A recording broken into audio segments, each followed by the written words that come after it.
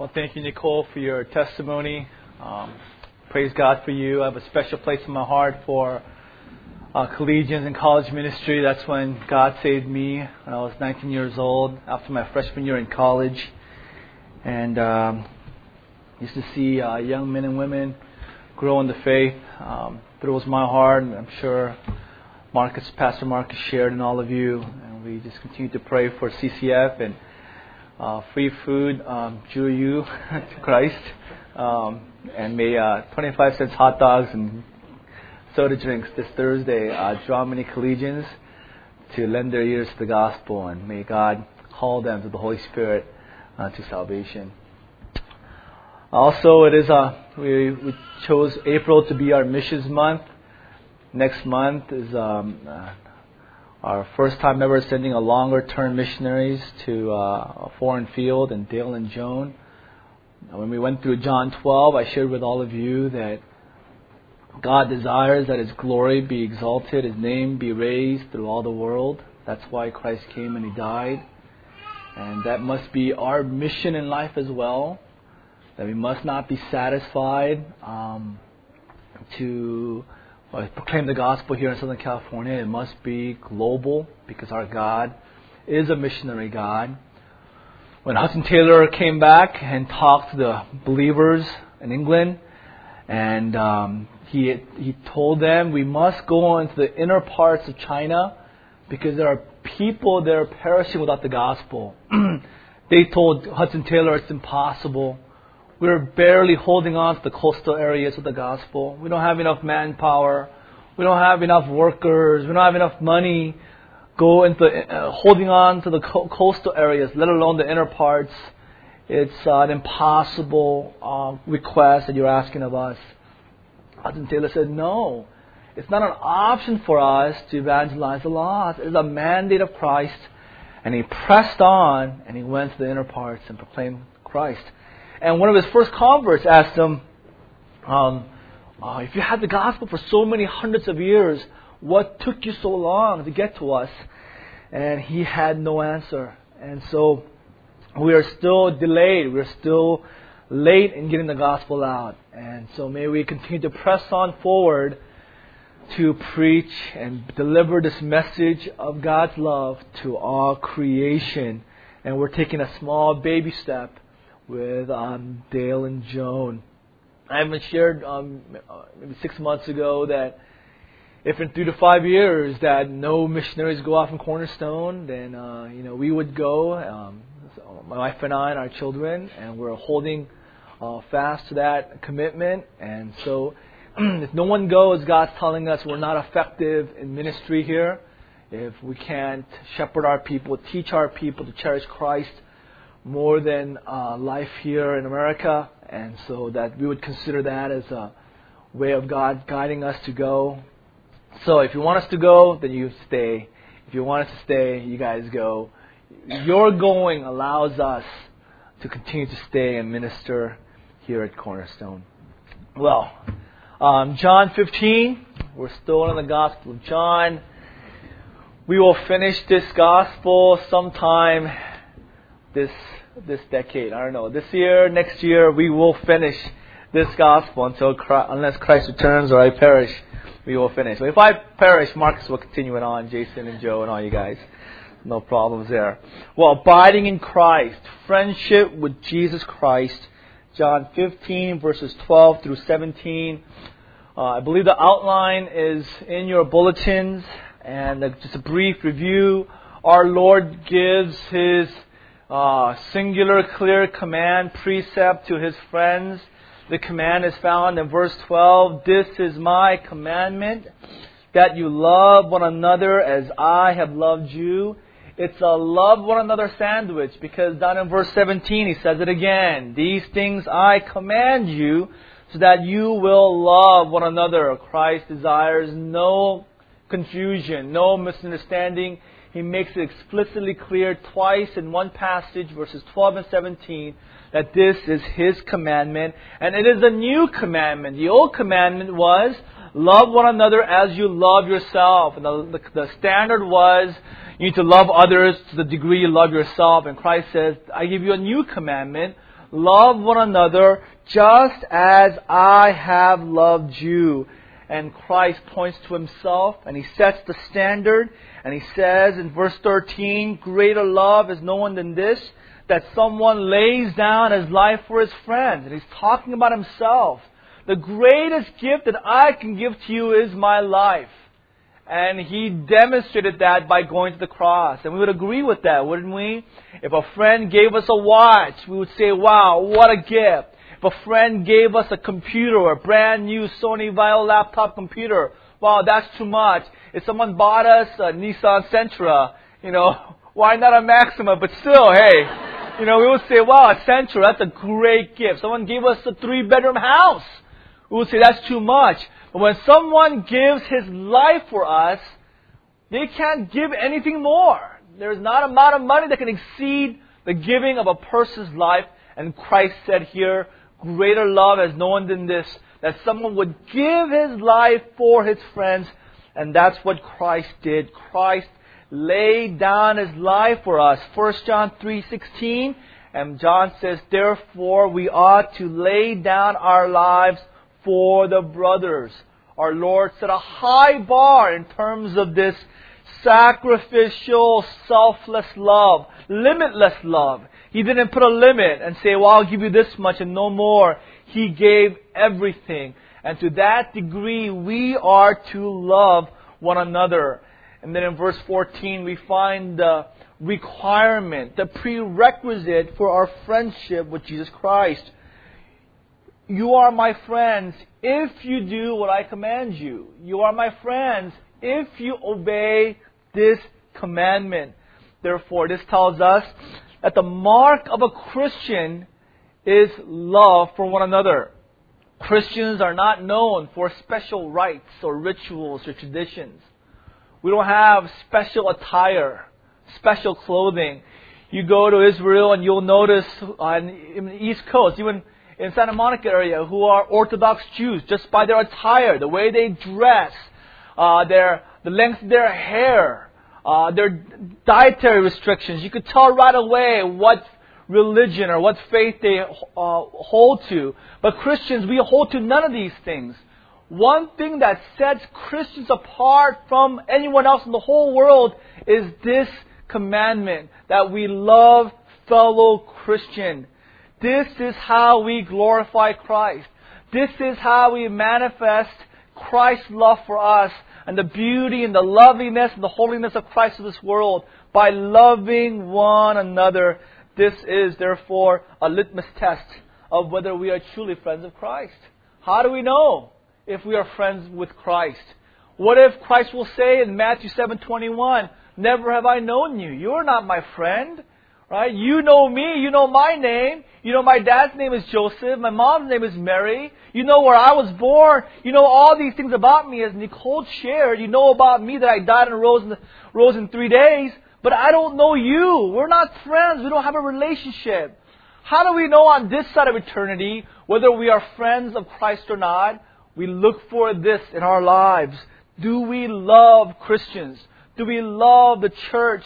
Do we love fellowship? Do we care for one another's souls? 1 John 3:23, this is His commandment. We believe in the name of the Son, Jesus Christ, and that we love one another. 1 John 4:7, beloved, let us love one another. For love is of God, and everyone who has been born of God knows God, has this love. 1 John 4:21, whoever loves God must also love his brother. Therefore, the singular, the ultimate, what adjectives can I use here, right? The defining mark of a Christian. The first fruit that a Christian bears is love for the church, love for Christians, before anything else. Right? So, someone professes faith in Christ, the first thing that God will produce in that person's life is love for Christians.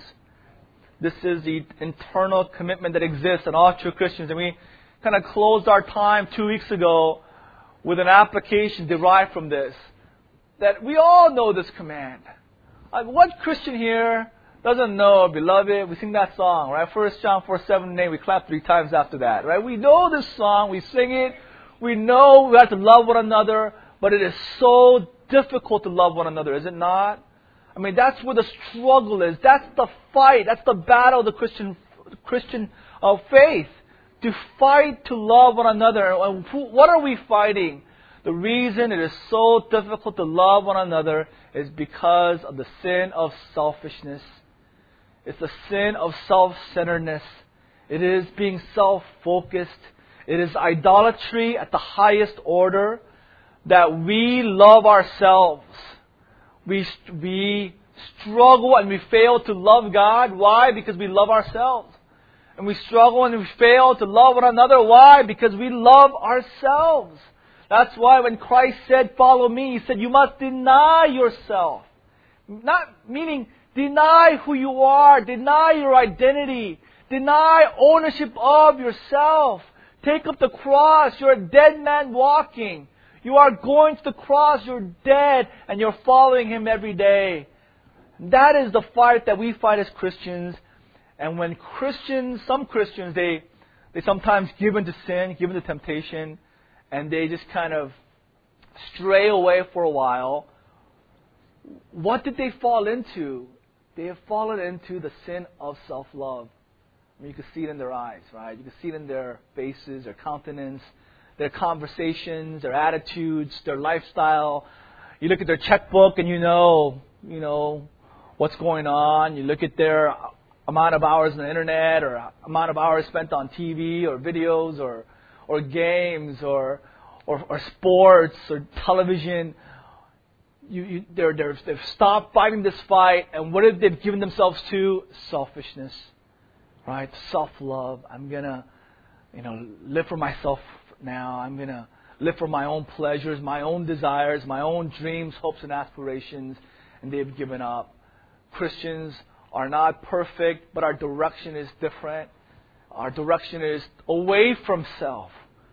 We don't want to talk about ourselves. We don't want to glorify ourselves. We don't want to raise our reputation, make a name for ourselves. No, we want to make ourselves lowly. We want to become less, and we want Christ to become greater. And our direction is towards Christ.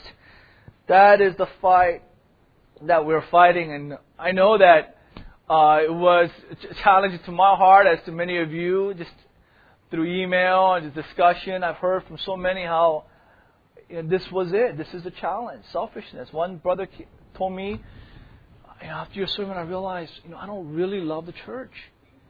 And I don't really even love my family.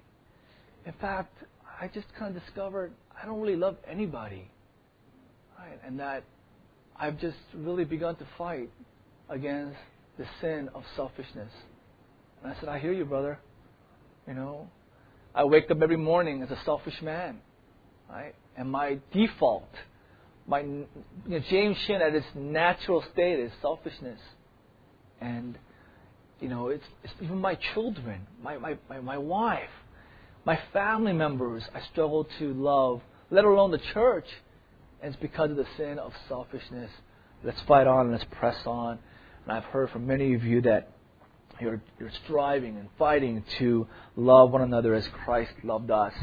Well, verse 15, the privilege of our friendship with Jesus Christ. The privilege of our friendship with Jesus Christ. Christ says, no longer do I call you servants, for the servant does not know what his master is doing, but I have called you friends. For all that I have heard from my Father, I have made known to you. Up to this point, our Lord, really actually up to John 13, Christ and His disciples had a very formal relationship. A very defined, formal relationship. This first century, ancient Near East, disciple, Mathetes and Kyrios, Lord relationship was clearly defined. And it was very superior to a somewhat of an inferior relationship. They used these titles to address Christ. They said in Mark 9:38, teacher, said John. Mark 13:1, disciples said, look, teacher. Or they called Jesus master, epistates. Luke 5:5, 8:45, 9:49, they called Him master. their probably favorite term to address Christ was Lord. I mean, numerous times throughout the Gospels, Peter, John, Jude, they all address Christ as Lord. And here, Christ transforms His relationship with the disciples, and He says, I no longer call you servants. In fact, He demonstrated that in John 13 by washing their feet. I don't view you as my slaves, as my disciples, as my followers. I view you as my friends. Now, before we go on here, that's what Christ addresses us. But no disciple ever called Jesus friend after that. Jesus, He condescends, He lowers Himself to the disciples and calls us friends. But the disciples never turn around and say, great, friend. How you doing, Jesus? Right, let's hang out. They never presumptuously approached Christ in this kind of cheesy kind of familiarity and approached Him as a friend. In fact, all the apostles, disciples, still call themselves servants, still call themselves disciples, still call themselves slaves of Christ. And I think that's very important, that we don't presume upon Christ in this way. Professor Pettigrew, the senior professor of New Testament theology, or senior professor of theology at the Master's Seminary. I've had 4 classes with him, traveled through Israel. Him and I somehow just developed a real good relationship. And after I graduated, we're talking, and he said, James, stop calling me Professor Pettigrew. Call me Larry. I'm like, get out of here. I can't call you Larry. What are you talking about? He says, no, it's uncomfortable. Like we talk, often.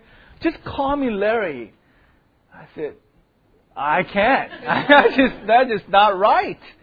And I thought about Professor Larry. That doesn't work either, Pastor John, Pastor James works, but Professor Larry, it sounds awkward. To this day, when I see him, I still call him Professor Pettigrew, right? Just because of the respect and the honor and just the love I have for that man. I dare not. I do not want to address him in that way. Well, same with Christ.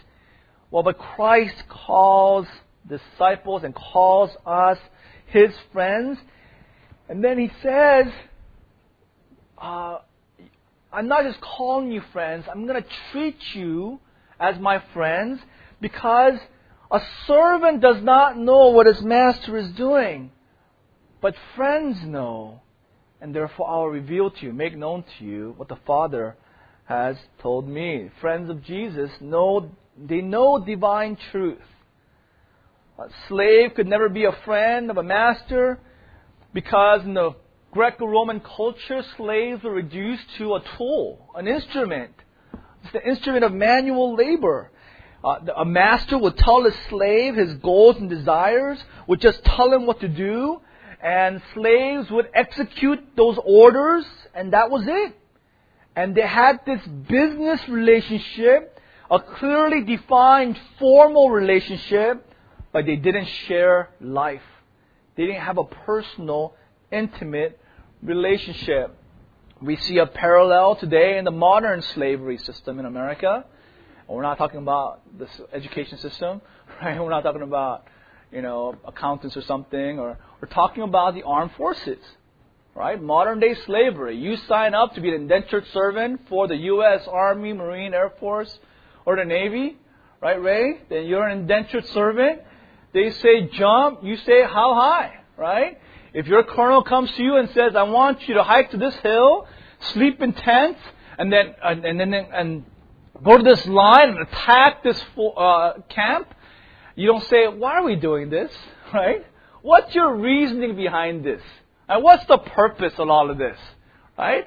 What will happen to you? Will the colonel say, okay, let me explain to you, right, why the big scheme, why the commander-in-chief told us this, and explain to you our hearts, our reasoning, our philosophy behind all these things. They will, put you in jail, right? They'll court-martial you, You don't question. You don't your commander's orders. You don't have that kind of intimate relationship. The commander says jump, you say how high. The commander says swim, you just jump in the water. The commander says run, you run. And that was what was going on in the ancient Greco-Roman culture. The master would tell the slave, and that was it. No intimate information passed on. But Christ says, no, you are my friends. Therefore, I will share with you, right, divine truth. And that's what friends do, right? Like, what separates, like, in our understanding, like, who is a friend, who is an acquaintance? Acquaintance is someone you meet once in a while, you don't know too well. But a friend is someone that shares their heart with you, right? Shares a bit of their soul, a bit of who they are. They open themselves up, and they give you a part of just their core beliefs or core understandings or core values. That's what friends do. That's what mark friendships, one of the key tenets of friendships. And so, what do your friends share? Right? You guys, friends get together and, your friends tell you, oh, I like that guy, or I think, she's, whatever, right? Or, this stock is really good, or this is my fantasy basketball league roster, and you should, pick these guys as well. Well, is that what Christ did? Did Christ show His friendship to disciples by sharing with them just these temporal things? No. He revealed to them what He had heard directly from the Father. He revealed to them what He had heard directly from the Father. Verse 15. That word made known, it's the Greek word norizo, from where we get the word Gnostic, and it means knowledge. Heretical Gnosticism, false teaching is, there is this higher knowledge that some men received apart from the Bible. This is biblical Gnosticism.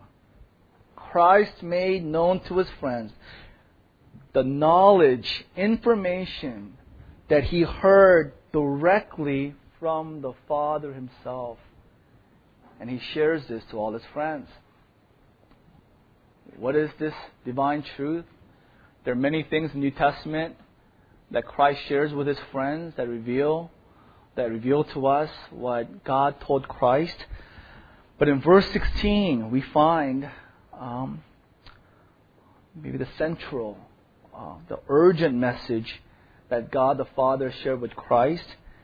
And the divine truth is this: you did not choose me, but I chose you. Christ says, you're my friends. Let me share with you something, right? Norizo. This is something that's made known to you. You don't know it apart from me telling you. It is a mystery. It is hidden. It has, up to this point, remained undisclosed. I'm going to share a secret with you that you had previously did not know. And the truth is, you did not choose me, but I chose you. Wow, that's amazing. It's incredible. Right? Christ teaches us that He was the one who chose us, chose them, not us. This is the clear teaching of the Bible, that God has sovereignly chosen those who would be saved. Going on a few verses to verse 19. I chose you out of this world.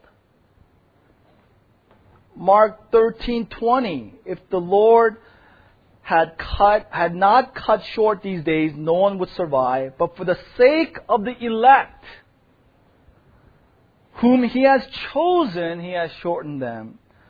Colossians 3:12. Therefore, so Paul calls believers God's chosen people.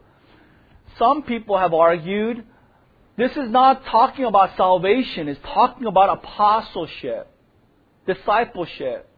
So Christ is saying, you didn't choose me. I chose you to be my disciples. But that's a different word. That's the other word that Christ uses after that phrase. You did not choose me, but I chose you and appointed you. The word appointed is tithemi, and it means ordained. It means to appoint for special service. That's apostleship. It means to send for a special reason. And this verb was used for discipleship, for apostleship. 1 Timothy 1:12. I thank Christ our Lord who has given me strength, that He considered me faithful, appointing me to His service. 1 Timothy 2:7, for this purpose I was appointed as a herald of the gospel. 2 Timothy 1:11, and of this gospel I was appointed a herald and an apostle and a teacher. In fact, even elders of the church, Acts 20:28, the Holy Spirit has made you, has appointed you overseers. So Christ is saying that Christ chose these men for salvation and for ministry. Salvation and for ministry. Chosen to be saved and chosen for ministry. It's incredible. Verse 16. This divine truth that God chose us and we did not choose Him is confirmed repeatedly and consistently throughout the New Testament. Listen to these verses. 2 Thessalonians 2:13.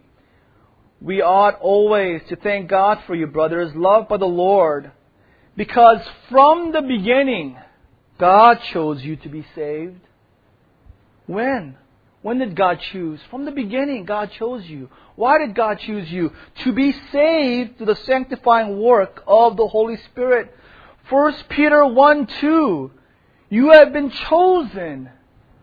1 Peter 2:9, you are a chosen people. Important for us to highlight that this is an unconditional election.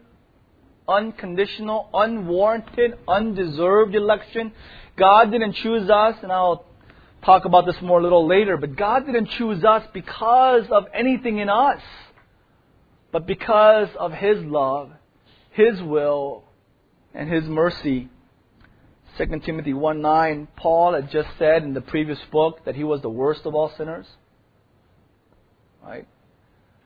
So if he was chosen, it couldn't have been anything in Paul, because everybody is more righteous than Paul. So it's not a conditional election. God is not responding to any remnants of righteousness or an island of righteousness or any choosing on our part. In fact, Paul said He saved us and called us not because of our works. It's so explicitly clear. But because of His own purpose and grace. Titus 3:5, he tells Titus, He saved us not because of works done by us in righteousness. No. But because of His own mercy, of His own grace. Again, verse 16, you did not choose me, but I chose you. That's astonishing. Now we got to wonder, is this revisionist history? Is Christ changing history and changing the facts of what actually occurred? You know, my wife and I, we do this, we joke around back and forth, who chose who, right? So in my memory, she chose me, right? I was following Christ and, trying to be a man of God, and she was just chasing after me, and she wanted me. That's how I remember it, right? But her memory is, she was chasing after Christ, and I chased her down. That's her memory. Well, we'll know in heaven. I guess we'll never know on earth. But we joke back and forth, right? Is that what Christ is doing here? Are the disciples saying, "No, Jesus, we chose you," right? I think your memory is just you had a senior moment here, right?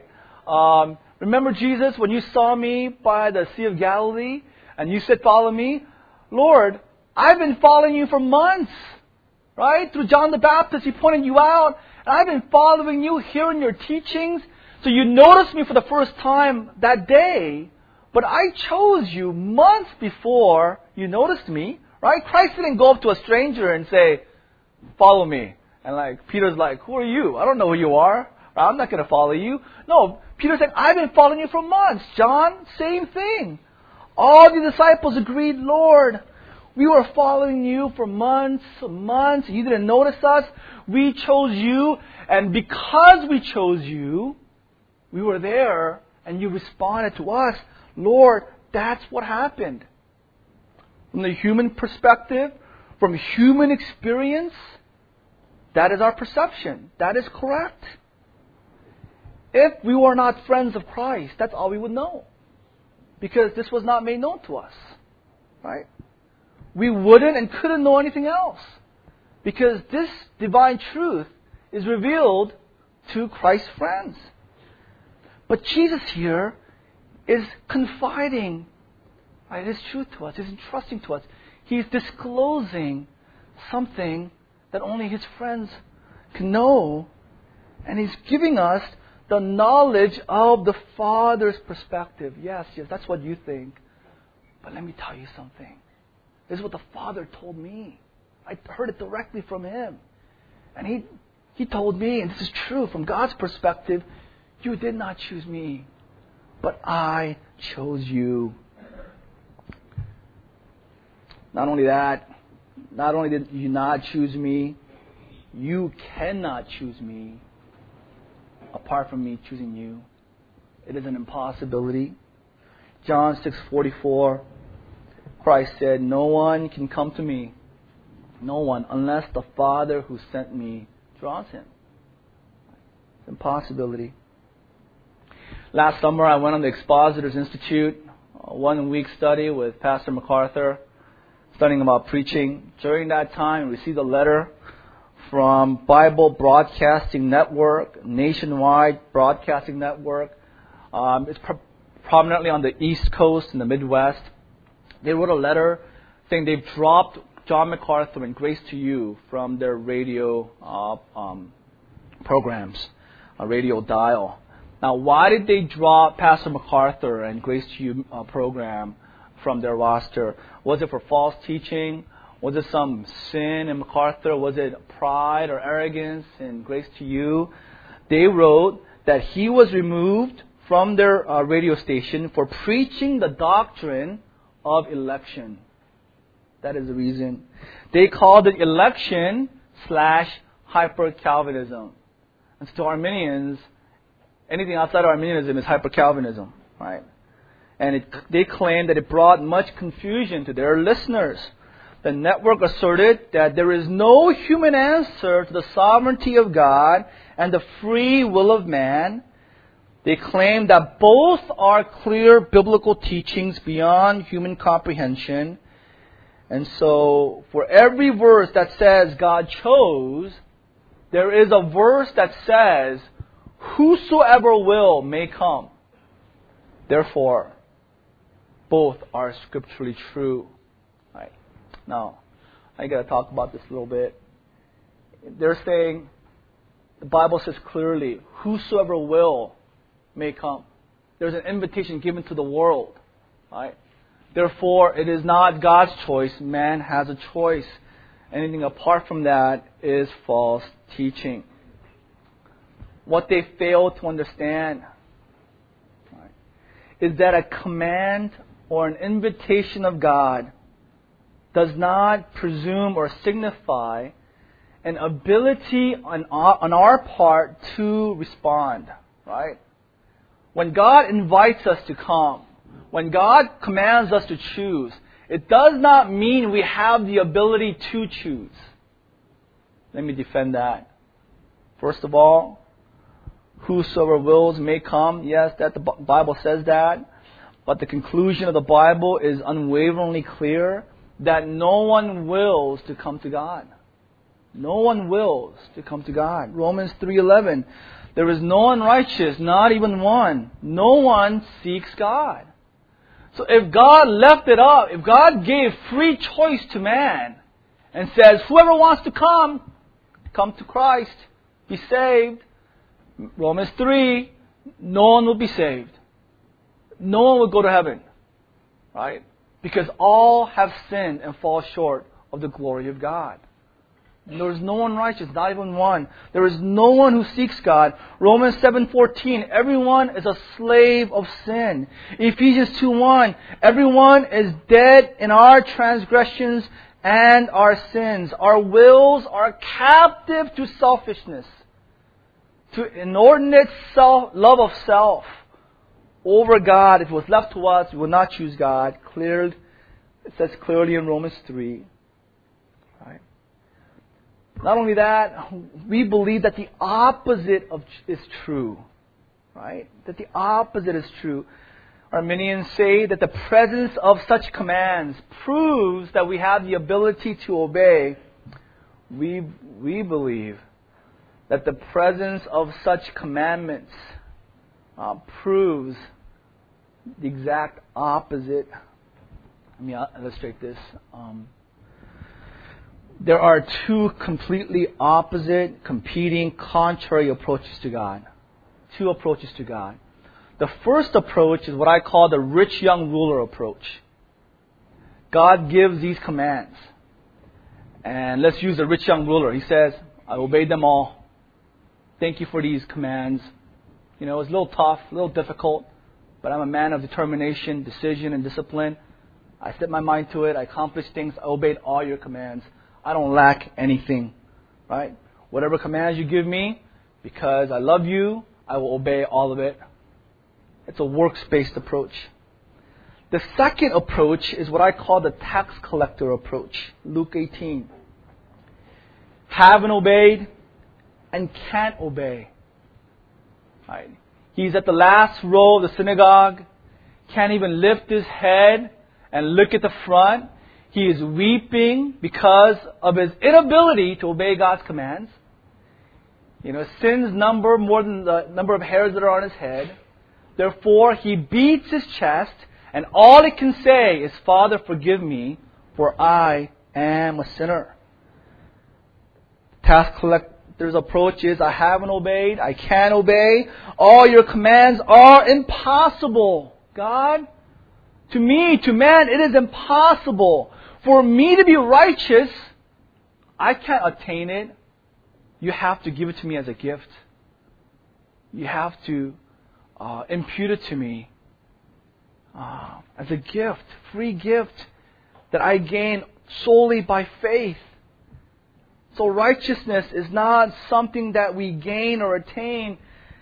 We believe it is a free gift, an undeserved gift, a foreign commodity given to us freely by Christ through our faith in Him. And our approach is the tax collector's approach. We believe that it is impossible for man to obey, any command of God apart from Christ. It is impossible for us. In fact, and I hope you guys understand this, the imposition of commands that are beyond our ability is God's way of bringing us to recognize our need of Him. Right? God gives us His commands, impossible commands, so that it will expose our utter bankruptcy, our utter inability to obey these commands. And if we respond with a humble heart and we say, God, I'm a sinner. The law is a schoolmaster, tutor, leading us to grace. If we respond with pride and saying, I'm righteous, I obey your word, obey your commands, not a problem, then we are cast aside. If we respond in humility, the law becomes our helper. It becomes our tutor, leading us to the cross. This is how Luther put it. Reason thinks that a man is mocked by an impossible commandment, whereas I maintain that by this means man is admonished and awakened to see his own inability and powerlessness. Just in case all of this went right over your head, let me give you one more illustration. Probably one of the best illustrations that I use to explain this. It's the example of Lazarus in John 11. Right? Lazarus is dead for 4 days. He's buried. He's bound up in burial clothes. And Christ comes and He says, Lazarus, come out. Now, it is impossible for a dead man to obey. Why is that? Because he can't hear the command. Like, he's not hard of hearing. He's dead. Right? So Christ says, Lazarus, come out. It's ludicrous. Jesus, He's a dead man. Like, He can't obey you because He can't understand what you're saying. Why? Because He can't hear you. Why? Because He's dead. He's held captive. He's a slave to death. But what happens? Lazarus does indeed rise and come out. And in doing so, all glory goes to God. Right? Because without God's power, Lazarus would be helpless. They say a command presumes the ability to obey. Well, Christ commanded Lazarus. Was He saying, Lazarus, he's not really dead. He's just deep in sleep. That guy, once he goes down, has a big meal, he's almost dead. But he can obey me. He can hear me. He has the ability to obey me. Is that what Christ is saying? No, Christ is saying, Lazarus, come out. He knows with man it's impossible because he's dead. But by His command, He performs a miracle of life, and Lazarus does indeed come out. That's what Christ is saying here in verse 16. You did not choose me. You were dead. You could not choose me, but I chose you. I appointed you that you should go and bear fruit, and that your fruit should abide. And then we find in verse 16b, the product of our friendship with Jesus Christ. The product, election, God's choosing, is always to fruitfulness. A fruitless Christian does not exist. And what is this fruit? Right, that Christ commands them to bear. So most commentators think it's salvation of the lost. Some think it's just Christian maturity or establishing the church in the book of Acts. CLI guys, we're studying through hermeneutics and exegesis for the past 2 months. The first rule of interpretation is context, right? Immediate context. What is the fruit that Christ is pointing to? It's the fruit of love for fellow Christians. Love for one another, right? God chooses us, right, to bear fruit. And what is that fruit? The fruit of loving fellow believers. Right?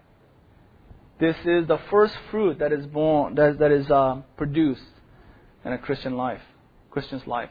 And I've seen this. I had a guy had a difficult time coming to church because of NFL football. I was like, he's been coming to church for years and he stopped coming for a while. Where have you been? Oh man, I can't wake up and it's football season and Patriots are making a run and I'm like, okay, all right, watch football, right? Another gal, every Sunday was like a struggle. She had to fight to come to church. But both of them, the guy, he comes early now. Right? He loves coming to church. He loves serving. He has a joy of ministry. The sister says, it's gone. That struggle, coming to church, it's like coming down double black diamonds, like sliding down, like easy coming to church. Why? Because the first fruit of a Christian, right, of election, is love for fellow believers. That is why 1 Corinthians 13, 1 through 8, if I speak in the tongues of men and of angels, but I have not love. And the context here is the church. It's not vertical love. It's not love for God. Trust me, it's love for fellow believers. But have not love for other Christians, I am a noisy gong or a clanging cymbal. If I have prophetic powers and understand all mysteries and all knowledge, if I have faith that I could remove mountains, but if I don't love the church, I am nothing. If I give away all that I have, if I deliver up my body to be burned, but I have not love, I gain nothing. Love is patient, love is kind. Love does not envy nor boast. It is not arrogant or rude. It does not insist on its own way. Essentially it is selfless, right? It is not irritable. It is not resentful. It does not rejoice at wrongdoing, but rejoices with the truth. Love bears all things, right? Love for one another. Love believes all things. We believe one another. Love hopes all things. We hope the best for one another. We endure all things for one another. Love never ends. Right? The fruit that God desires for us to verify our true faith that we're friends of Christ is love for one another. Well, I'm sure that I've muddied up the waters for you a little bit for some of you. So you came on a perfect Sunday because during FOF, Mr. Eugene Kim is teaching on unconditional election. So if you have questions, don't ask me. Go and ask him. Sit in that class. You're more than welcome. And he will give you a thorough overview of the doctrine of unconditional election and answer all of your questions from the Scriptures. Someone asked me a few weeks ago, why is this doctrine so important to you? Right, why is it? So I wrote down 7 reasons why this doctrine is so important to me. We'll close with this. First of all, this doctrine glorifies God. Glorifies God. And that's what I want to do. And that's what you want to do. Right? This teaching tells the world that salvation is all God's work. That He chose us, that He loved us, He died on behalf of our sins. He is the one who rose from the grave. He's the one who justifies. He's the one who sanctifies, and He's the one who will glorify. God did it all. He is the author and perfecter. He's the one who chose. We didn't choose Him. All glory, all credit, all honor goes to Christ alone. And I love that. I love that God is zealous for His own glory. That He will not allow His glory to be robbed by man. Right? I don't want to be part of a religion where any glory goes to man. Right? Any human being, any institution, or any church. The Bible tells us this doctrine is important because this doctrine ensures that all glory goes to Him. Second reason why this doctrine is so important to me, it is the one potent cure for my pride. One efficacious, effectual cure for my pride. I've been fighting my pride all my life. And I've made headway because of this doctrine. This doctrine helped me deal a real severe blow to my pride. 1 Corinthians 1, 27 through 29. God chose what is foolish to shame the strong. God chose what is weak to shame the strong. Foolish to shame the wise. Weak to shame the strong. God chose what is low, despised in the world, even things that are not, to bring nothing things that are, so that no human being might boast in the presence of God. This doctrine takes away all my boast. Right? Any confidence, any pride, any boast that I have as a Christian takes it away because all glory goes to God. You know, the Arminians talk about prevenient grace, and John Wesley popularized this teaching. My wife is reading a biography of George Whitefield. She was telling me last night, like 2 a.m, how George Whitefield was all discouraged. He was so burdened. Why? Because John Wesley was teaching error and propagating Arminian theology and this idea of prevenient grace. So he was walking from, I believe, Virginia down to Georgia. And to get there, you have to go on a boat. But he was so just burdened in his heart and anxious. He sent a ship on the coast and he walked through the wilderness with some scouts to just keep his mind off of this burden on this false, erroneous teaching on prevenient grace.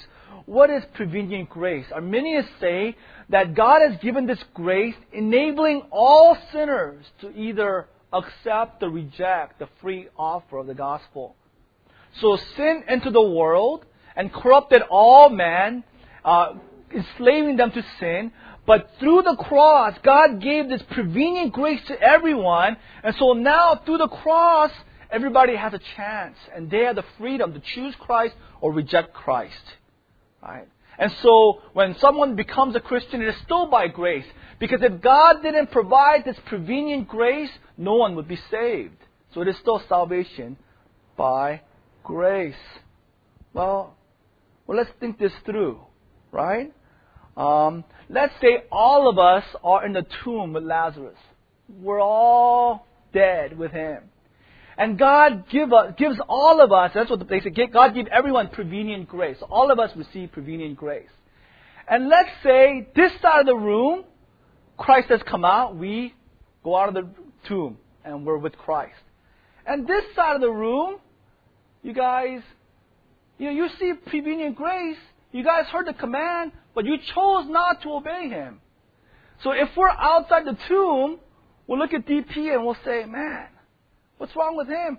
I received prevenient grace. He received prevenient grace. Man, I'm better than him. Because I obeyed Christ. Man, Peter, right, with a sister. Okay, Nicole, right? Or Silvana. Man, we all with the same amount of grace, but we were wiser. We were more righteous. We had more faith. We were somewhat better than them because we all receive prevenient grace. But for us to be saved, that means we're better, which feeds our pride. No, that's not what happened. Not at all. We're all in the tomb. We're dead in trespass. And God saved us. Not because we're more righteous than anyone. We're all equally sinful. But God saved us according to His mercy, compassion, because of His love. So when we're outside the tomb with Christ, we can't have any kind of pride over against non-believers because we don't deserve any of this. All glory goes to God, and it deals a severe blow to our pride.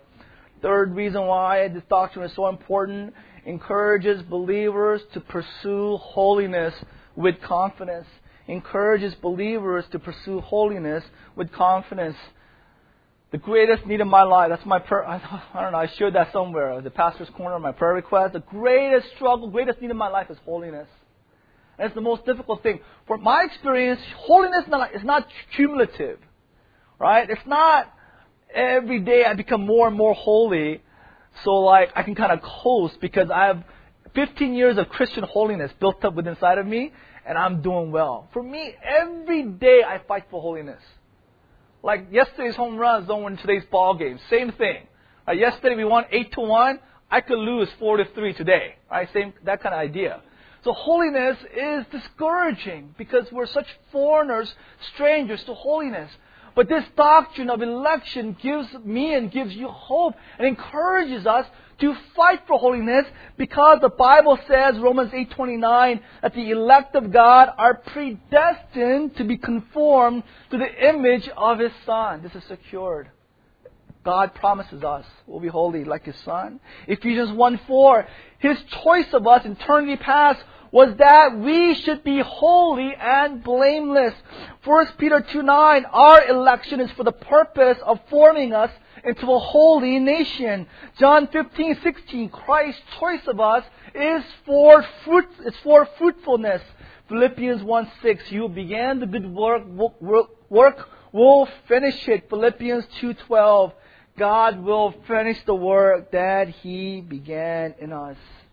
Third reason why this is so important to me. The fourth reason is it spurs me and enables me to persevere in evangelism and prayer. Right? I can just focus on what He's called me to do because God has decreed it. God has decreed the means of saving the lost. It is through our prayers and through our sacrifice, our suffering, and our evangelism. God has decreed it. God has decreed the plan and the means. And the means is through prayer and evangelism. Now some might say, well, if God is sovereign, why even try? Why not just relax? Isn't that what Calvinism produces? Complacency, laxity, right? Heartlessness. But see, Christ understood God's sovereignty. What did Christ do? He suffered and died. Apostle Paul believed in God's sovereignty. What did he do? He evangelized, he prayed, he suffered for the gospel. A right understanding of God's sovereignty and salvation causes us to pray all the more, causes us to evangelize all the more because we know it's not in vain. Right? Let's say there was free choice. Armenians are right.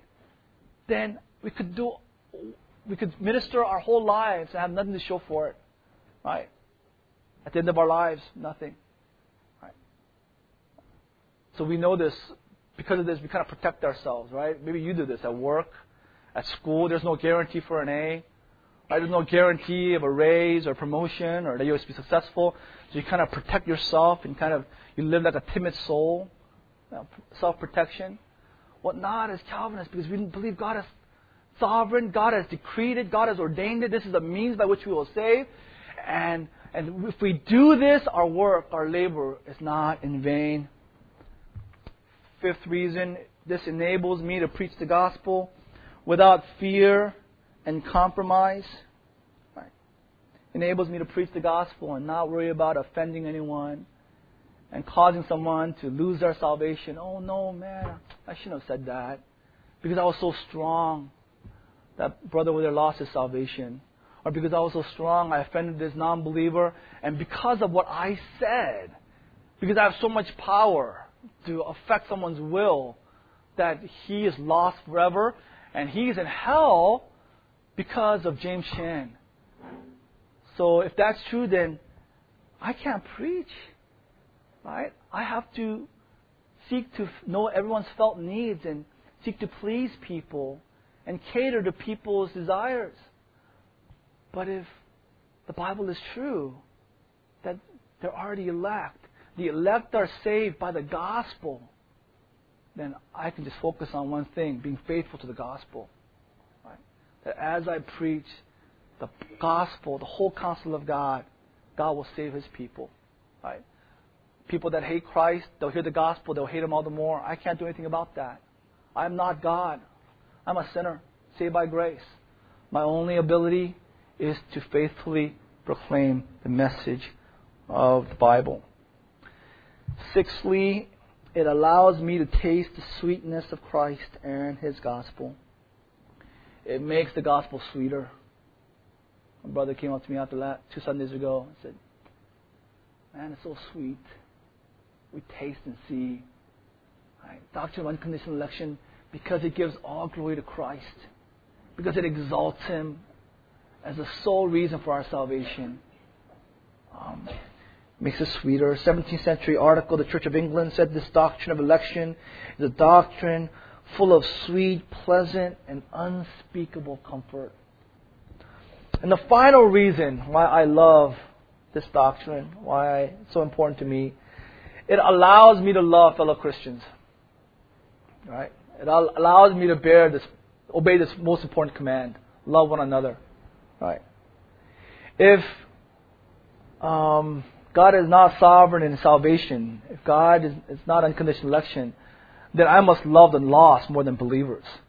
Right? I must be in the world preaching the gospel, and if people say to me, "Oh, James, love me," and my response is, "Love you? Man, don't be so selfish. Right? You're already in heaven. Right? I'll love you in heaven. Right? Just hold on. Don't be so selfish. We have more important work ahead of us.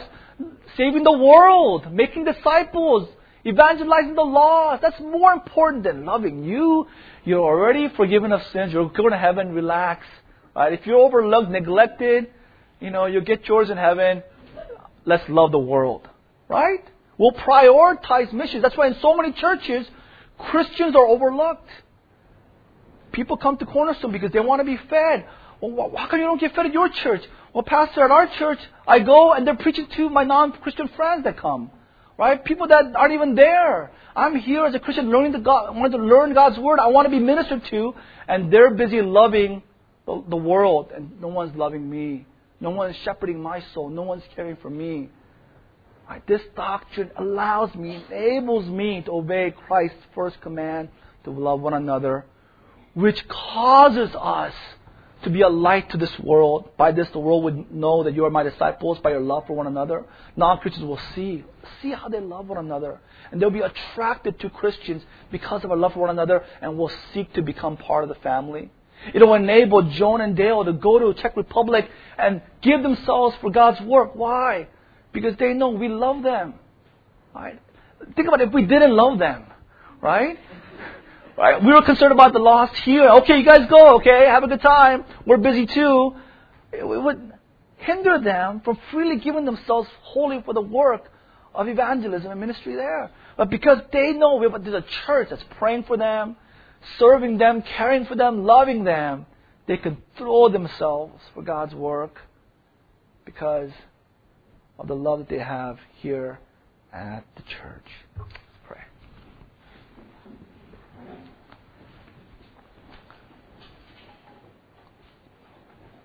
Well, Lord Jesus, we do thank you for considering us your friends. It is a title, label that we don't deserve, but it is an honor to be considered your friend. And we thank you for confiding in us, telling us what you heard directly from the Father, that we did not choose you, that our salvation, forgiveness of our sins, eternal life in heaven, is not the result of anything that we have done. Thank you for telling us that you chose us, that you did it all, and that your choosing us is shown by our love for one another, that our love for fellow Christians is proof, the sign that we are indeed your friends. Lord, we thank you for this free gift of salvation, that is not by works. For if it was by works, we would be still in our sins. Thank you. It indeed causes us to cherish you more, love you more. In Jesus' name we pray. Amen.